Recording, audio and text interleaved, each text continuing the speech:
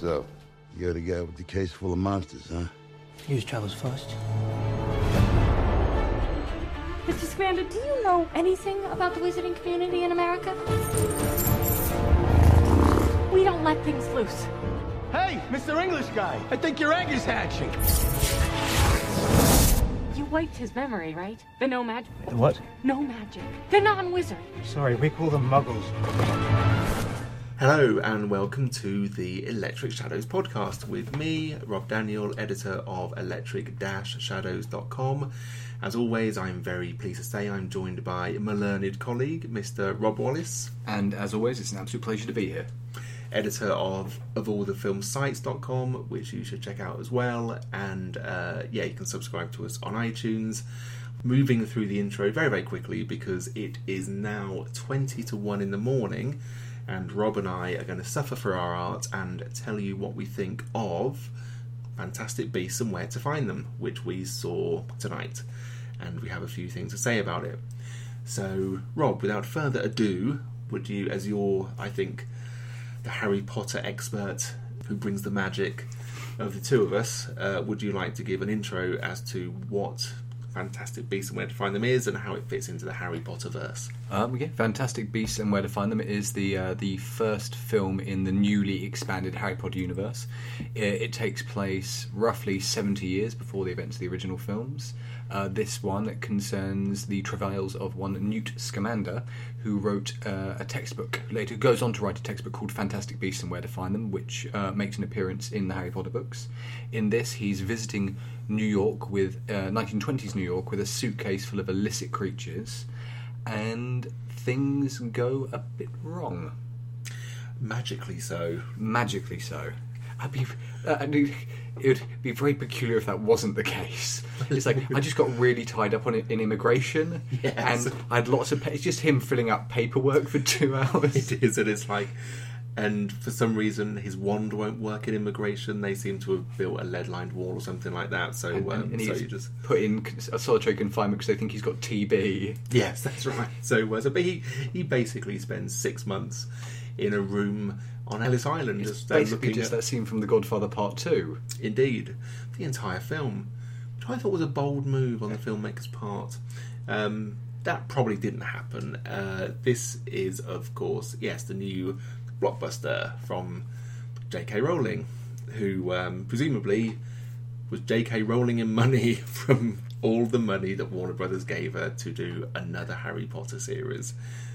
Which you can't hold against her, because then she gave probably the lion's share of it to charity and bumped herself off the billionaires list. Yeah, we do like J.K. Rowling. She gives tons of money away, and yes, as you said, left of the 3 Comma Club to just basically be a nice person, and also her tweets are better than most people's books. So good for JK. It does mean that she'll never make it in politics, because we all know that you have to be a billionaire and an arsehole. And she seems to be quite a decent person, so yeah, she's screwed when it comes to politics. But and also, interestingly, and we'll get to this in a bit, but this script is written by her as well, and of course, I don't think any of the Harry Potter films were screenwritten by her. No, I think it's her first screenplay, and it's a sole credit. It is a sole credit, yeah. So if anybody did rewrites, they did uncredited rewrites. Yes, and it will be interesting to see if anyone was brought on board to shape it up or something like that. So actors in the film, we have Eddie Redmayne, Oscar winner Eddie Redmayne as Newt Scamander, which that name, because it should be, presumably at one point was Newt Salamander or something like that, I thought, but anyway, Scamander just seems like an odd surname. But anyway, yeah, so I do digress. We have Catherine Waterston, daughter of Sam. Is that right? Yes, she. I think probably her biggest credit to date may be Inherent Vice. Yes, which I haven't seen, but I'll have to check out. Which is also Steve Jobs' wife in the of course, film, and she plays Tina, who is she's kind of a magic detective, isn't she? She kind of keeps the magic world in order. She's like on the police force for magic. She works for like Wizarding Congress. I think that's what it's called, Right. which is the American equivalent of the Ministry of Magic. Right, okay. That's it is good that you're here. I have read all the Harry Potter books. I've actually seen all the Harry Potter films as well, and I have not retained it as well as you. So there's Eddie, and there's Catherine, and there's Dan Vogler, who is he's the Muggle, but they have a different name in America, don't they? No-Mages. No-Mages, which I thought the first time I heard it was Nomad, and I thought, well, that's interesting. Why are they called Nomad? Oh no, it's actually No-Maj. Oh, but they're really... Warner Brothers is really committing to the term No-Maj, as in, like, they phased the word muggle out of all the rest of their promotional materials. They are really... They're like, no, it's No-Maj now. That is the... That's so weird. It's so weird that J.K. Rowling would allow that to be the case, that you can't say Muggle. Well, I mean, the word Muggle gets said in the film. It does, but I think it's just, in general usage. Because that's the thing, they've basically transplanted Harry Potter to the States. Yes. Which, if you're going to be cynical, you could say they were always going to do, because Britain is the smaller audience. Yeah, and it didn't there's stop more it gold from- it didn't stop it from making billions, but there's more billions to be had for JK to give away.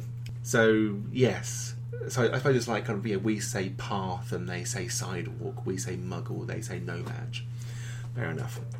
He is a No-Maj called Kowalski, who through some contrivances bumps into Eddie Redmayne and is dragged into the world of magic and is amazed by what's going on. Which was more than... Let's save the criticism and let's continue. We will say. And there's Samantha Morton as kind of the baddie of this film. She seems to be a puritanical protester, a bit like Mary Whitehouse, against... Because she seems to be... less evil than Mary Whitehouse. Less evil than Mary Whitehouse. She only hits children. But it's... So one thing about this film was... So she... Is it kind of acknowledged that there might be magic in this film? Because everyone seems to know that something weird is going on. All the No-Mages seem to have an inkling that something odd is going on. Or is it that she's trying...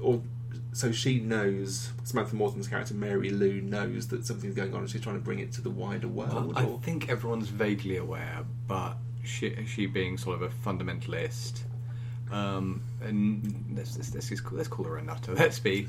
Yeah, she's a nutter. Has sort of seized upon that as being far more. Everyone else is kind of just getting on with it because Gellert Grindelwald, the Dark Wizard who preceded Voldemort, has been wreaking havoc, terror, all across Europe and has promptly vanished. Yeah, and like in one of the Harry Potter books, I think it might be Half-Blood Prince, there's a scene that takes place between the Prime Minister and the Minister for Magic, which implies there's some sort of collusion between the two, and that there is the possibility, people are, muggles or no-mages are vaguely aware of what's going on, and that there's an active effort to kind of suppress it. Right. But obviously seeing there's, Grindelwald's out there blowing things up magically, it's become more difficult at this point, so it's a bit of a turbulent time. As you'd expect, shortly after the end of the First World War. Yes. Well, this is 1923, 1924? Yeah, 24, yeah. Yeah, so presumably the next one will touch upon the Great Depression in some form. Yes. Yeah, I think so, yeah. Which will be interesting, because it's an interesting period of American history. There's a nice reference to Prohibition in there as well, as so John Voight plays he's like a newspaper magnate who is a cross between Joseph Kennedy and William Randolph Hearst, and they're a big society function, and I think someone mentions the fact that they have got the poison of alcohol out of the land, and you suddenly realise that they only have tea and coffee and water on their tables, and I thought, that's a nice touch. There's some there are some nice moments in this film. But anyway, so quickly back to just round off the cast and who's doing what. So Colin Farrell. So Colin Farrell, who is he's kind of the chief of police, isn't he? Yeah, he's Graves, the sort of chief aura. Yes. Auror, A-U-R-O-R, sort of, the magical, the wizarding police. Yeah. There's also Ezra Miller, who plays a character called Credence, who's this sort of very downtrodden, repressed orphan boy of somewhat ambiguous age. Yeah, I was thinking how he was supposed to be. I kind of thought he was supposed to be around about 16, 17, so kind of late adolescence. So him and his two sisters.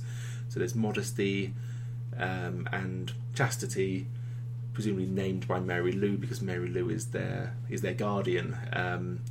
Played by, Modesty is played by Faith Wood Blagrove, and Chastity is played by Jen Murray.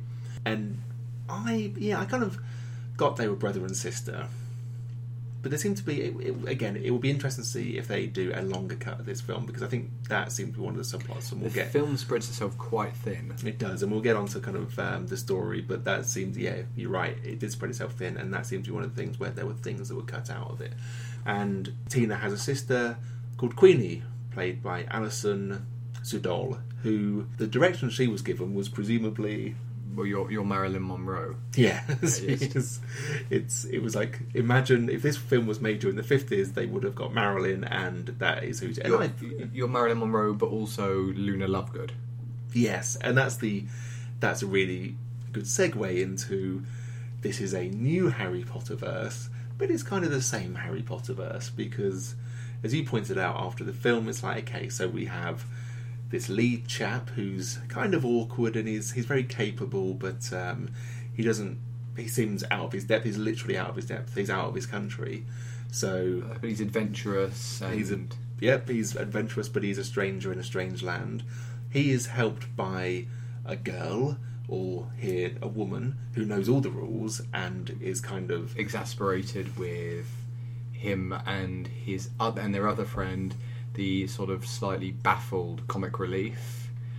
And it's interesting. I mean, if you could look at it and almost say that they've aged, the central three, well, it's four including Luna, of Harry Potter, they've aged with the audience. Because I was, when the first film came out, I was the same age as Harry Potter, as the cast, the young cast, and now I'm roughly the same age as the cast now.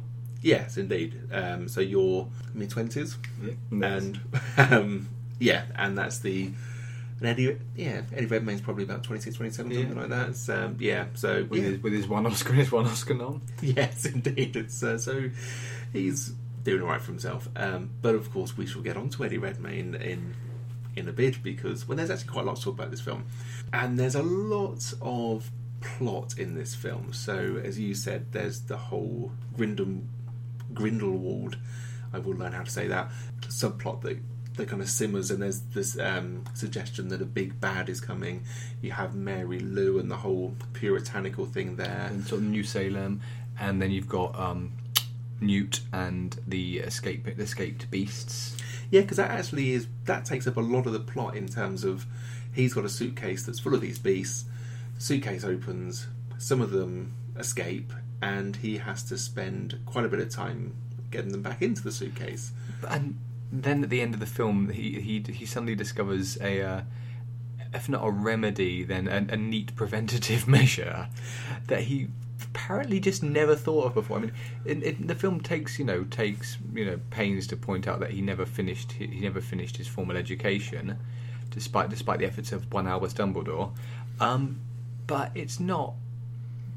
He's a bright boy, and it's not the hardest way to, as you said, introduce a preventative measure. I mean, he's a zoologist, so... Yes, it's... so the film spends a lot of time with these quite cute animals, and there's some very interesting scenes that happen, which we will talk about, and there's a lot going on in this film.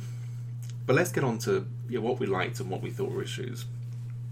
So I would say one of the issues is that J.K. Rowling is, I think we can all admit, is a very good writer, and she's written a series of books that were quite popular, and I think that the third Harry Potter book, The Prisoner of Azkaban, is a genuinely great book. I would say that she kind of falls into the trap that what's his name, the No Country for Old Men guy, Cormac McCarthy, did with that weird Brad Pitt film that... Oh, The Counselor. The Counselor, that it's like, it's different writing a book in your style to a screenplay, and as we all know, J.K. does like to, particularly in the latter Harry Potter books, like to have lots of stuff going on, lots of subplots. They all come together and they all tie up quite nicely. Not satisfying. No, not satisfying. Yeah, I mean, especially in the case of, let's say this Shaw Senior, the John Voight character. I mean, you've got to assume that he was told you'll have a bit part in this and a much bigger part to play in the later. Gemma Chan as well, who's in it. She's a member of the Wizarding Ministry, and yeah, she gets a couple of lines. But I think it's a case of, well, you're a writer who, when you're writing novels, can have lots of things going on, lots of moving parts, and it all is a satisfying whole as you read it. A script, I just feel there was a lot that was left on the cutting room floor here, and a lot of subplots are kind of half-formed in this, and a lot of character development is there. It's not that anyone seems to act out of character or is there and gone, but it just seems as if there were a lot of the rich stuff, I think, was taken out of this film to bring it down to a still quite a chunky 2 hours 20 minutes. And to be honest, I was watching this film at the beginning thinking, this film is kind of searching for a plot. There are certain things that are being set up, so it opens up with something quite spectacular, and there's a crime scene where something odd has happened, and then something magically quite destructive happens, and then we get Newt arriving, and he's doing all his things as he's wandering around New York with his animals and his wand out, and we get Tina, and she's introduced, and there's lots of things that are happening, and I thought, but what is the plot of this film? Why is all this stuff happening? And it kind of did cohere into a story, I'd say about halfway through, but if we have to be picky, I'd say the plot was a bit weak. Yeah, it does. It's the issue of stakes. It's it's the idea that because this has to be a massive blockbuster, and it's designed, it's built to be. It's not. This is not unlike the Harry Potter books. This was this isn't an adaptation of a. It is an adaptation of a pre-existing book, but it's an adaptation of a textbook, very svelte textbook that J.K. Rowling wrote as a tie into the Harry Potter universe. I think for children. I think it might have been for children in need years and years and years ago, like about a decade ago. And yeah, it feels like they wanted to use that as the basis for for a film, for a further franchise. But they needed to get all the Grindelwald stuff and all the political stuff surrounding it, but it just doesn't cohere. It's just all these little things running on, all these tangents, and yeah, it just never really adds up to what you hope it might. There's no satisfying. I think the part I was most invested in is in the relationship between what's his name, Queenie and Comic Relief Man Kowalski. Yeah, because it's really quite sweet. It is, and it's also one of those things where, because she does look a bit like Marilyn Monroe in the way this is made up to look a bit like Marilyn Monroe, and Dan Fogler is a big lad, but he's not. But he has like a handsome charm to him, I think, and it's one of the strengths of the film that it does sell that she is this incredibly enchanting woman. He's like this quite short, round guy, and you think, I could completely buy you two because you have a real chemistry and like a real fizz to your relationship. It wasn't enough of that, I didn't think, and I think that. Yeah, you're right. The stakes. I think there was a lot of things going on here that should have been introduced in the next film. There's a lot of backstory that seemed to be half-formed about past dealings with the Ministry or like the whatever. What's it called again? The New York one? Is it the Ministry still? Congress. Magical Congress. Yeah. Which sounds like something entirely different. Yeah, yes, it really does sound. Yes, there was. Yes, a magical congress was not had in this film. It almost was. Well, it almost was. It almost was. So let's talk about that after we talk about. Actually, no, let's talk about it now. There is a moment in this film where a man is almost fucked to death by a magical rhino. By a magical female rhino who is quite taken with a musk he accidentally puts on himself.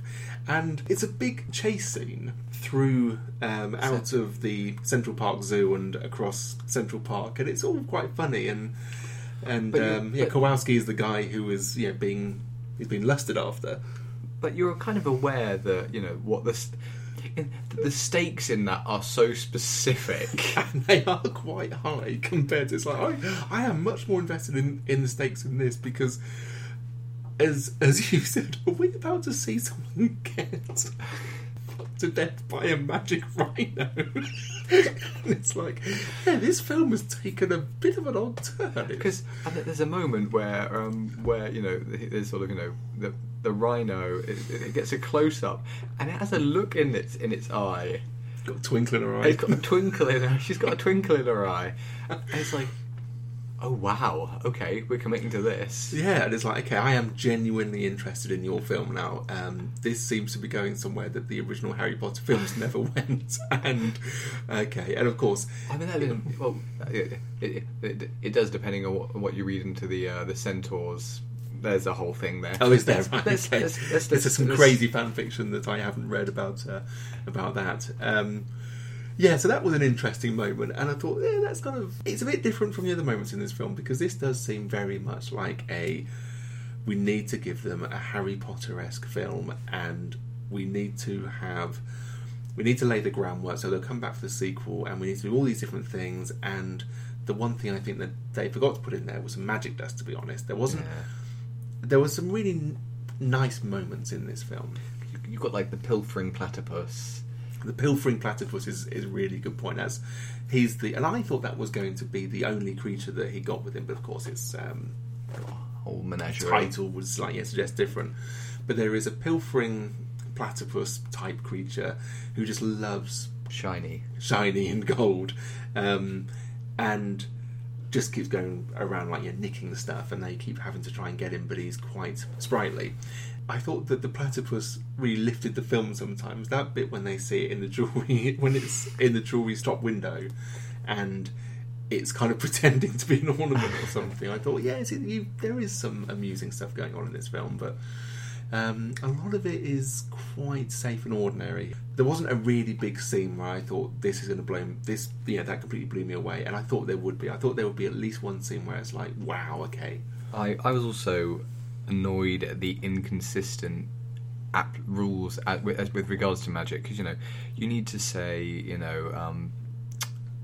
Expelliarmus to blast air out your wand, and you need to say Lumos in order. Yes, you do need to say that. And you need to I found it helps, yeah. You need to say Lumos in order to make light appear, but you can throw a car, or repair a building, or cook a meal by just kind of waving it, and everything will just get set in motion, which implies that's presumably a very complex spell or series of spells.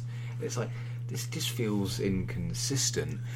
Yeah, there was a lot of that. There was a lot of the, as you said, what's it called again? The flu powder or something? Yeah, just, how they travel, basically. How you can travel around the world, and you travel by chimney. Yeah, you throw flu powder in a fire, the fire turns green, you pass through, you arrive at the flu port on the other side. You could use a port key, which is when you turn an object into basically a teleport. You touch it and then you get carried wherever. It gets prominently used in the Goblet of Fire.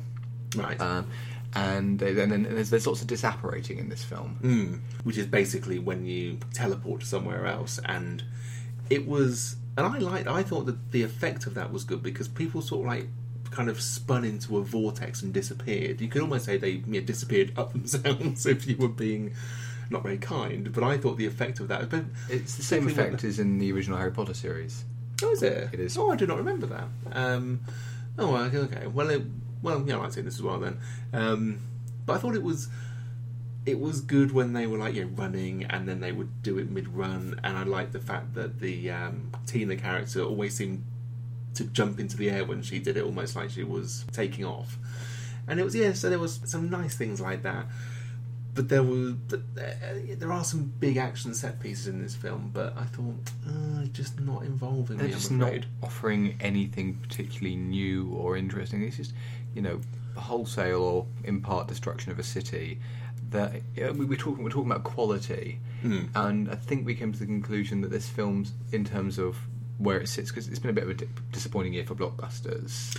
Yeah, so this is... Yeah, so we were talking when we left, because I think we both left thinking, okay, that was adequate. But and actually, I think that you may have been a little bit more disappointed than me, just because you know the Harry Potter universe so much better than I do, and I was thinking, oh, okay, that was fine as a blockbuster, but and then we're talking about where does this sit in what has been a very, very disappointing year for blockbusters, where we've had absolute shit and we've had adequate, and we've not really. Or I think that Civil War is the only really standout. Yeah.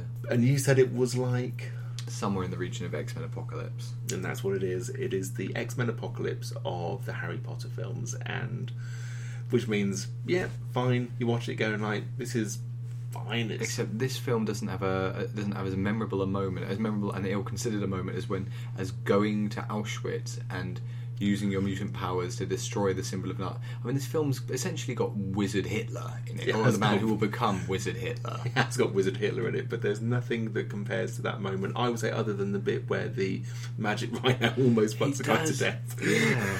It's a scene that you're watching going like, I could see as a kid that I just wouldn't get that. I know the rhino is just chasing him, but as an adult you're like, okay, they've just put some sort of pheromone on and it's clearly going for what. So how's this going to end then? Because I thought there was going to be a moment when it just gives him like a big lick or something like that, almost like a kiss, but it was like, no, the implication there was there's going to be a magical congress, and it's going to be the reverse of the scene in Ace Ventura: Nature Calls, where Ace Ventura crawls out of a rhino's butt. Yes, a fake rhino's butt. It's going to be that sequence played in reverse. It's actually going to be like Grimsby. It's going to do a Grimsby, and it's it's going to get very, very scatological on a wildlife level. I mean, they can't have that. Or gynecological. They can't have that as a level in the video game version, because if you fail that level in the video game version, you'll just get indeed. Although I think that lots of people will deliberately, purposely fail that so they can see what happens. Yeah, that was the most memorable bit of the film, the fact that there was almost this horrific sex scene. That, interspecies rape. That's a thing that didn't happen in this film. But that's a phrase I didn't think I was going to have to mention in this podcast. Anyway, so moving swiftly on. Good points about this film. I thought that New York looked very good. Yeah, New York. I mean, it's got a very Christmassy vibe. And there's lots of snow on the ground. Yeah, and it does. And there's a couple of Father Christmases and things like that. I thought there should have been more decorations and stuff. But the look and the recreation of old New York, I thought actually was really quite impressive. And they played into the Art Deco, They did, yeah. And they kind of got some wizarding speakeasies and. Yes, that's right. Yeah, they were. Yeah, so there was some good world building, to use that horrible phrase. But do you think that Dan Fogler is man of the match in this? Yeah, I'd say so. I mean, he does have this sort of baffled charm about him, and as Newt says at one point, you're very just earnest, happy guy, and people clearly like you. And there are a couple of moments he gets a few sort of hysterical shrieks in it. Yes, is that? Actually, no, I won't spoil that because that is, yes, it was funny, and it is actually worth seeing that without knowing that it's coming. And Colin Farrell, I thought, was good as well. Yeah, he doesn't get a lot to do. He gets a fairly pretty rote, but yeah, he's Colin Farrell. And he does his menace quite well, I thought. And yes, what's her name? The woman who plays Queenie, is it Alison Sudol? Yeah, yeah, she was fine. I actually, and you were saying that you thought that Catherine Waterston was underused, and I think you're right. I think she was. I mean, she had action set pieces, you could call, and I thought that she was. And I like the fact that she was cast because she was clearly someone who was very, her character's very bookish and straight laced, and she really has that sense about her. But I think that. She was underserved. She'll be given something more to do in the next film. And then we have the Redmayne, and I don't know about Eddie Redmayne. I'm still to be sold on him, I think. I thought he's an actor who has his tics and acting traits and the kind of like the looking from under the eyes in like a shy and bashful way that we saw in the beginning of The Theory of Everything and The Danish Girl, and he seems to be doing that in this, and it's like, I think you might need to change the record a little bit, Eddie, because I'm not saying that you go full on Jupiter Ascending, but at least you were doing something different in that film. And in this film I just thought his newt was a bit of a wet, and he just wasn't the most interesting character to follow around in this world. No, and it's Eddie Redmayne making interesting career choices. You know, he's had the Oscar, and he's had the Oscar nom, and now he's going for the big blockbuster. Yeah, having also, you know, made Jupiter Ascending. I don't know. He's almost kind of treating it. This is me being cynical. A bit like a popularity contest. What do you mean? As in, like, he's like, but I've done the prestigious films. Now I want to do the blockbuster. So they'll you know, the big family friendly blockbuster. So they'll love me for that. See, it's interesting that, because you think, well, why don't we've had Doctor Strange with Benedict Cumberbatch, and you could argue that's the same thing. You have an actor who does the big, prestigious roles, and then he's doing something that is incredibly mainstream as you can get. But I thought that Cumberbatch handled that better. I thought he just seemed to be able to enter, the world and just add a bit of muscle to it. We sound like a nagging mother. We do. It's like, why can't you be more like Benedict? Why can't you be more like Benny? Eddie, we've talked about this before. You need to be a little bit stronger in these films. So, but Mother, I won the Oscar for Theory of Everything, and I got a nomination for The Danish Girl. It doesn't matter. That doesn't matter anymore. We have the Oscar now. Now we need the blockbuster. Yes, Mother. They'll see. They'll say, he wouldn't hurt a fly. That is probably not how it goes in the Redmayne household. That's just probably a doesn't little have bit his of mother in a spitballing. chair in the Doesn't have his mother in a chair in the basement, giving him critiquing his career choices. Now, when I let you go off and do it on your own, you come back with Jupiter Ascending, and we all saw how that happened, how that worked out. It almost cost you the Oscar. If you were to believe the internet. Again, it is now 16 minutes past 1, so I think this is the fatigue talking. There were, and actually, on that point, there were a couple of moments in this film where it's like, it's not holding my interest, and I am a bit tired. No, come on, let's wake up. And do you know what? I am surprised that they chose David Yates to direct this one, because he directed the last, 4 Harry Potter films? Something like. So he really shaped how that series looked and felt. So why bring him into this new one when presumably you'd want a new vision and like a new creator? Because he's reliable and presumably quite cheap. And a safe pair of hands. Because it seemed a bit, I don't know, anonymous, really, kind of, visually and structurally. It just seemed as if we have to have another Harry Potter film, and this is as pretty much as kind of like standard as you could. Feels like it's replacing, sort of leaning too heavily on costume design and architecture as a kind of substitute for any real directorial style. It's like because this is we're creating this wonderful wizarding world, and it does, and as long as I'm sufficiently swooping and I capture it all, and then that will kind of do most of the heavy lifting for me. Yeah, and everyone would. Yeah, that's right, and everyone would just look at the effects and all the creatures that the guys in the effects department have created, and I just need to make sure that everything is captured within the frame.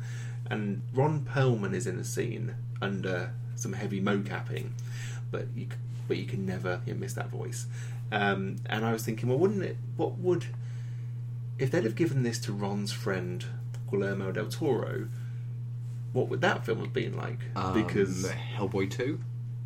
Hellboy 2? which was good. I liked it. No, it's good. No, that wasn't a criticism. I was just saying it would have been like Hellboy 2. It would have been like Hellboy 2 because you think, well, this is a guy who loves monsters, and all his films are about monsters and beasts and creatures. They must have moved to giving it to Del Toro.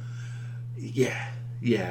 And you think, well, but you have all the directors. I mean, there isn't really a director who's going to turn this down. And I know that Spielberg famously turned down the first Harry Potter film because he said, well, to be honest, let's see, I just turn up and do my thing and it would just happen, wouldn't it? And but do I want to do that? And do they want me to do that? And so they gave it to Chris Columbus, who basically just tried to ape the Steven Spielberg style anyway.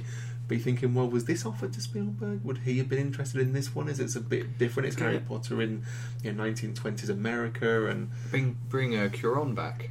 Yeah, indeed. Yeah, if you're going to bring back, absolutely. If you want to bring back a Harry Potter directorial alumni, then bring back Alfonso Cuarón or his mate Guillermo del Toro, who has got a proven track record with making films that are really good, that have got fantastic beasts, and he knows where to find them. I'd say any director other than David Yates, because it's like, yeah, you're a safe pair of hands, but thinking of other directors who shot New York beautifully, Todd Phillips, who did Carol.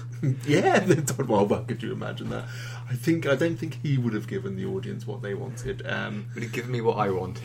Yes, some of it reminded me of Peter Jackson's King Kong in the early scenes. Well, also in the later scenes, because there's a scene on the ice. Absolutely. That is almost, I might even be exactly the same spot. I don't know whether that spot actually exists, but it's near the bridge. It's the lake near the bridge. Yeah, where King Kong has the moment with does that sort of a little bit of ice skating. Yes, indeed, which is I don't know, it's one of those scenes that first time you watch it you go like, oh, and then you watch it again and go, that's so stupid. This film does not hold up. It wasn't the planes, it was beauty that killed the beast. It was the planes. It was the planes. Did you not see the amount of bullets they fired into him? They basically shredded him to pieces.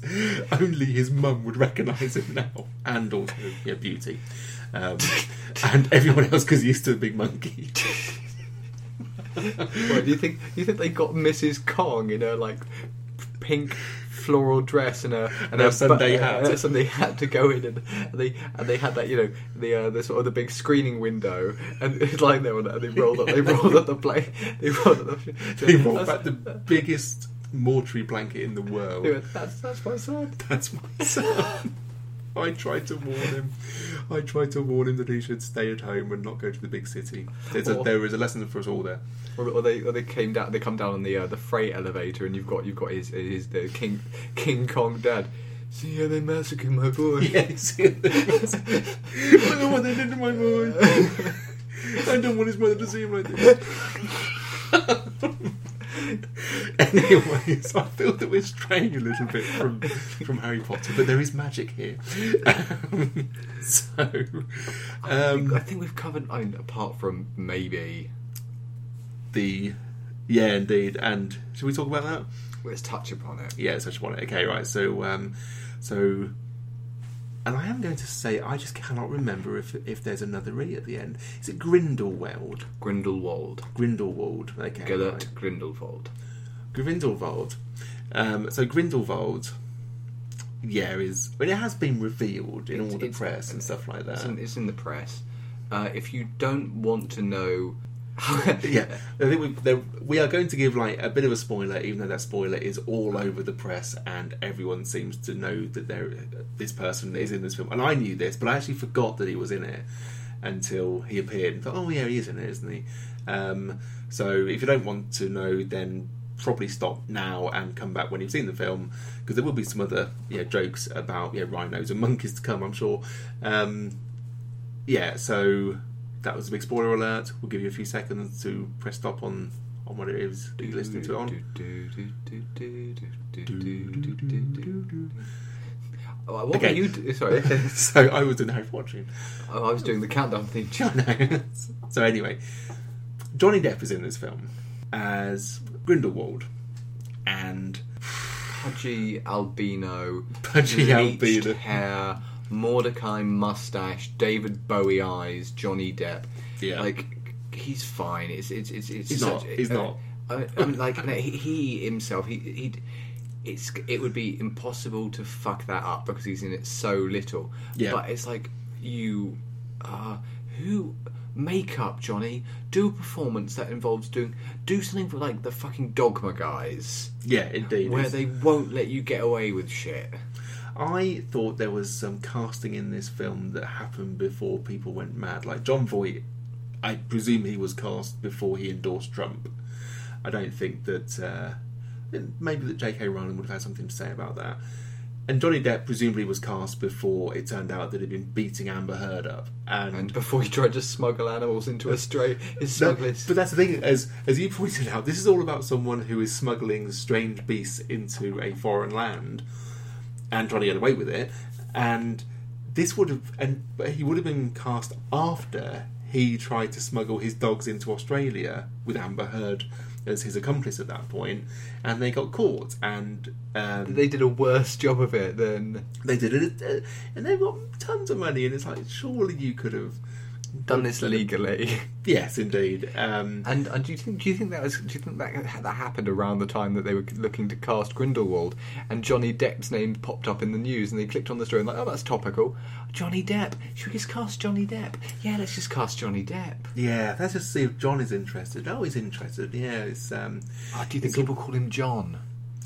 I think now they probably call him the person who hit Amber Heard and really is not a very nice man and really should just go away for a bit. Yeah, just go away. Bugger off, Johnny Depp. I don't know, when he appeared as, oh yeah, he is in this film, isn't he? That's right. And there he is, look. And he's doing all of his weird, hilarious mannerisms because he's just a pantomime cow now. He just at some point, he was like, okay, Johnny, you need to make a choice here. You can commit really, really hard to the craft, or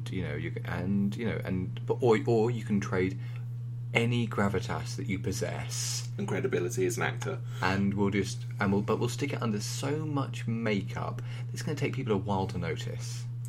And I think so. Presumably, he is going to become because this is a 5-film series that's been announced by Warner's, and he was saying that David Yates has been cast has been signed as a director in all of them. I think.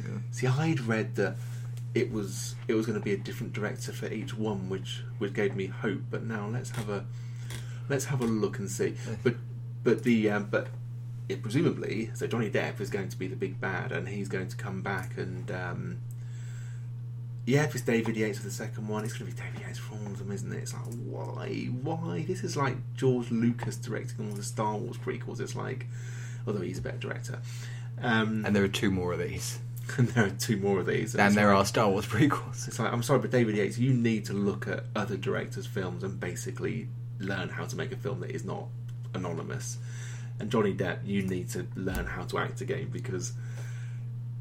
he's going to be the big bad and across all these films, and he's just going to deliver a big thick slice of tasteless ham, and it'll be like you could have had, and we were talking about who would have been better actors to cast than Johnny Depp in this film, and we went through everyone and then got to ourselves and thought, well, actually maybe there'd be something there that would be more interesting than this, because it's like like Jack Nicholson in a certain point in his career. You just get Jack and you just get Johnny, and it's like, wouldn't it have been better if... What were some of the names that we were saying? I don't know, but I think either of us would... Jim Carrey was one of them if he promised to do like a proper performance. And Jim Carrey at the moment. Brian, not now because he's as fucking mad as Johnny Depp, but Bryan Cranston, I would have happily have had that. Joseph Gordon-Levitt, you could have gone the other way and just had anyone other than pantomime cow / wife beater Johnny Depp. Alleged wife beater, and he hasn't been convicted. So actually, he's not going to be listening to this. Wife beater Johnny Depp. Well, he was on the wasn't it caught on camera when she was filming it? And yeah. He hasn't been convicted. There's just that footage that seems to suggest there was something happening, and also the photos of her face. But that's fine, Johnny. You just abusive Johnny Depp. Abusive Johnny Depp. What else can we say about Johnny Depp that we don't like? He was good in Black Mass. Yes, he was. Black Mass, even under all that makeup, it was like you're giving a performance, you're making acting choices. This is a character. thank you. And now he did that, and now he's done this. Not that this compares to that. No, no, it doesn't, does it? But anyone other than Johnny Depp, really, he could become a decent person again, and also a good actor, and surprise us in the next film, which is out in 2018. He's got 2 years to not be an arsehole. Say what you like about Mel Gibson, he never forgot how to act. That's right. Yeah, that is. Yeah. Do you know what? Schnell Gibson would be alleged Schnell Gibson. Although he did say that he keeps saying things about everyone who's not, Him, white, Catholic or male. But yes, he can do his job, and it is one of those things where it's like, Mel, just keep your mouth shut. And he, I think, would have been a more interesting Grindelwald than Johnny Depp. So yeah, that's Johnny assassinated. Who else is on our list? So we've had a go at the Eddie Redmayne and his mum. All in good fun. I'm sure they're lovely people. And Johnny Depp, again, who isn't a lovely person, had to go at him. That's fine. And again, he's got an Oscar, and he's just starred in a film that's going to be hugely successful. Yeah, so he's going to give him more money than we're going to see in both our lifetimes combined for the next 10 lifetimes. If Mr. Redmayne, if you are listening to this in some bizarre universe, it's all meant in good fun, and thank you for listening. I don't know where you found time in your presumably very busy schedule, but we're honoured. Thank you. Yes, indeed. If you want to get in touch, then that's fine, and we trust that you have a wonderful sense of humour. What other things do we want to... 1:30 in the morning. I think we've covered it. I think... Have we, though? I just think that there's... Well, polyjuice potion or charm. Okay, yeah. There's a character reveal in this that is essentially a diluted version of the Mad Eye Moody revelation from Goblet of Fire, when they discover that the person who's been pretending to be Professor Mad Eye Moody is in fact Barty Crouch Jr. played by. Yes. So you get the scene of Brendan Gleeson transforming back into David Tennant. Yes, snake-tongued David Tennant. And that's down to he's been using a polyjuice potion, which is a potion that you take bit of somebody's hair and you dose yourself and you look like them and you acquire their voice. And in this, it's kind of, there's a charm that's used, a Revelio charm, and I don't know if that works with polyjuice potion, or because presumably he can't have just the person can't just have charmed themselves into looking like, even they're a very powerful wizard, but they can't just have charmed themselves because they're walking into Magical Congress every day, and presumably there are some sort of wards to prevent against that. You can't just go, I look like this person now, I'm going to walk straight in. And presumably there was a Graves before they were replaced, because either that or this person's been committing to a very long career or has had a somewhat meteoric rise. Which doesn't quite make... Meteoric rise doesn't make sense as a phrase, because meteors don't rise, they fall. Anyway, yes. That just didn't make... That annoyed me as a Potter purist. Yes, that's a good point. I was not thinking on that deep level about this film, I have to admit. I was thinking, I thought this might be... I had the impression that I was going to really enjoy this film, and I have to admit, I am... Not loving it. It's just happening in front of me, and it's all right. And I'll probably watch the next one, and hopefully the next one everyone will just be, I don't know, a bit more ambitious. This one seemed to be kind of treading water and just going through the motions. But Warner Brothers have a lot riding on this, because they've had a pretty poor year in terms of Batman vs Superman, of course, was shit, and also like an $800 million flop. So that's the world we live in now. Suicide Squad was not very good. It has to be said. We will watch the extended edition and talk about that. We will. But and I'm not entirely sure. Is that a flop, or did that make its money or something? I mean, I don't actually know. No, me neither. But anyway, so they've got a lot riding on this, because they've had a bit of a rough year in terms of their films not it really hitting the audience. And this one will. I think it's a Harry Potter film. There's inoffensive, and you'll take the kids along, and there's enough going on with the little critters and big ones. Indeed, yes, indeed, and the big ones, and yeah. But I think that everyone will walk out, and I don't think they'll remember it. I don't think it's particularly memorable. And I have to admit, I'm slightly disappointed in that sense. That although there was lots in this that I thought this is nice and it's fine, and I'm kind of enjoying it. I mean, I thought it was going to be more. With the first Harry Potter, I still remember the moving staircases in the main hall, and all those staircases shifting around. Apart from the logistics and the likelihood that a child is going to topple off indeed. He's going to drop 50 foot and onto cold hard stone because the staircase isn't where they're expecting it to be. Yes. That was a really magical moment. I was, for me as a kid, being 11 years old, and being like, oh wow, they've done this thing that's really, really magical. Yeah, and it just, this film never quite achieved that. Again, this might be because I'm now 15 years older and somewhat more cynical about the prospect. I don't know. No, I think you can still get enchanted by a movie if it's done well. I mean, you'll go back and watch the Disney Beauty and the Beast, and you'll still be swept up by it because it has a certain magic to it. I mean, I think there's a scene in Chamber of Secrets. There's the Quidditch match. Well, no, is it a race? And they no. It is a Quidditch match. And I thought, because the Quidditch match in the first Harry Potter film is, they just hadn't got the effects to do it. In the second one, they really had, and it was like the speeder bike chase from Return of the Jedi. It was like, wow, they are just going so fast, and this is so exciting, and just really, this has all been brought to life. And then in the third Harry Potter film, I think there's just a lot of magic in that film, but I love the whole time travel element of it, and that's just done really well. Even though it makes no sense. No, well, it kind of does in a time travel-y way. If you had enough time and enough energy, I mean, they never set clear limits on it, or they didn't. Like, if she just sat there turning that thing over and over and over, could they go back and stop Harry's parents from being murdered? Yeah, but that's one of the things that's one of the paradoxes of all time travel films. Why don't you just go back far enough that you can just stop any of this from happening at all? But also, like, if you don't do very well, why don't you just use it? Let's say you sit an exam, and then you just turn it back, and then you go and sit the exam again, knowing what the questions are going to be. Well, in terms of that, because I think with magic, it's like, why are you doing anything normally? And why are you walking? Because presumably, we know there's like a levitation spell. So why don't you just levitate everywhere?